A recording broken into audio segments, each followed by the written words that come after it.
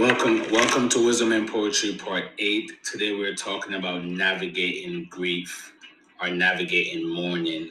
I think they are intertwined. They can be experienced as the same thing. But today we're talking about navigating grief. And I'm reading a brand new poem to you. This is not published in my book. I've been writing some new poems lately so I could start publishing on my blog again. Before there was the a poetic word book, there was the poetic word blog. It all started with the blog, and I took a break from the blog to publish the book, and I've been writing in silence lately to get back to publishing on the blog. So you're hearing this poem for the first time. It's not even on the blog yet. So we're going to read this poem, a stanza, and then we're going to pull some wisdom from it. The name of the poem, the title of the poem is A School for the Soul. Mourning is a part of grief, and grief is a school for the soul. If the soul is studious, it will experience joy. We cannot skip mourning to dance with joy, but understand your mourning brings wisdom, and with wisdom, we experience joy. Our grief becomes more painful when we fight it.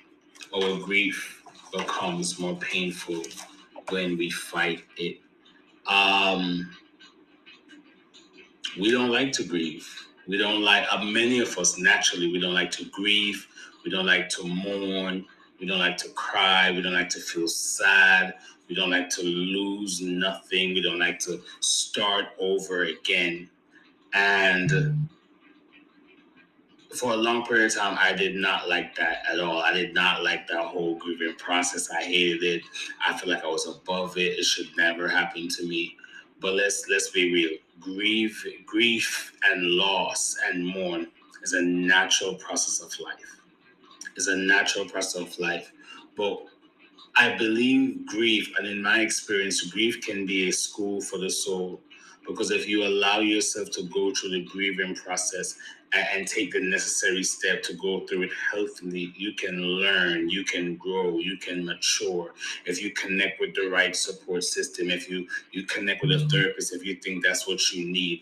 Well, if you as long as you're healthily navigating grief, but yes, allow yourself to feel. So when I say healthily, it doesn't mean there are not going to be days where you're probably in the bed and you're not going to eat. Maybe you need a day or three where you're just not doing nothing, not functioning, being in the emotion. Give yourself 3 days to do that, because that's also a part of grief. But at some point, you're gonna have to come up from that and begin to navigate grief and move forward with it. You can live while still grieving grief. Excuse me. Grief doesn't have to be a thing that cripples you.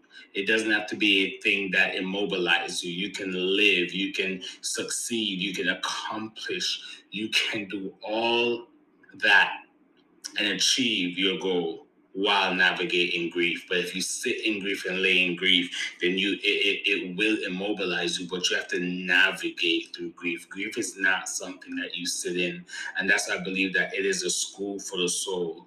Anything that you have to navigate through, it will teach you a lesson. And anything that is teaching you a life lesson, anything that's allowing you to grow, to mature, to develop, to become a better version of you, that thing is a school for the soul. So there's a lot of school for the souls that we don't like, that we don't want to participate in, we don't want to engage in because it doesn't feel good. But one of the things that we have to accept and understand that some of the best lessons in life, unfortunately, comes from a painful school of the soul, a painful experience, a mistake, a loss. You know, when you lose something or you make a mistake, or you learn something from a place of pain. And I'm not glorifying pain, but I'm just saying that some of life real lesson comes with challenge. It comes from learning from a place of difficulty and challenge. And grief is just one of those schools in life that it teaches us things, but it's not one of the fun schools. And if you view it as a school for the soul, then you know that it's temporary. No one is in school forever. You go through school, and even school have break. There's semesters, and then you go back to it. So you view some of these difficult moments. We're talking about grief right now and navigating grief. But this could be applied for other difficult moments. So you may say, like, how does viewing grief as a school for the soul help me to navigate it? Because then your perspective of grief has now changed. A lot of times we fight against grief and we put a blockage up against grief because we think it's going to be a permanent thing. I'm going to feel this thing forever. I'm going to be in this pain forever. I'm going to be mourning forever. I'm going to feel this loss forever. But when you think of it as it being a school for the soul, it is something that you have to engage in, you have to participate in, you have to navigate, you have to encounter to learn. We all had to go to school to develop and to reach some milestone. So there's certain milestones in life that grief is going to be the school that take us to that milestone.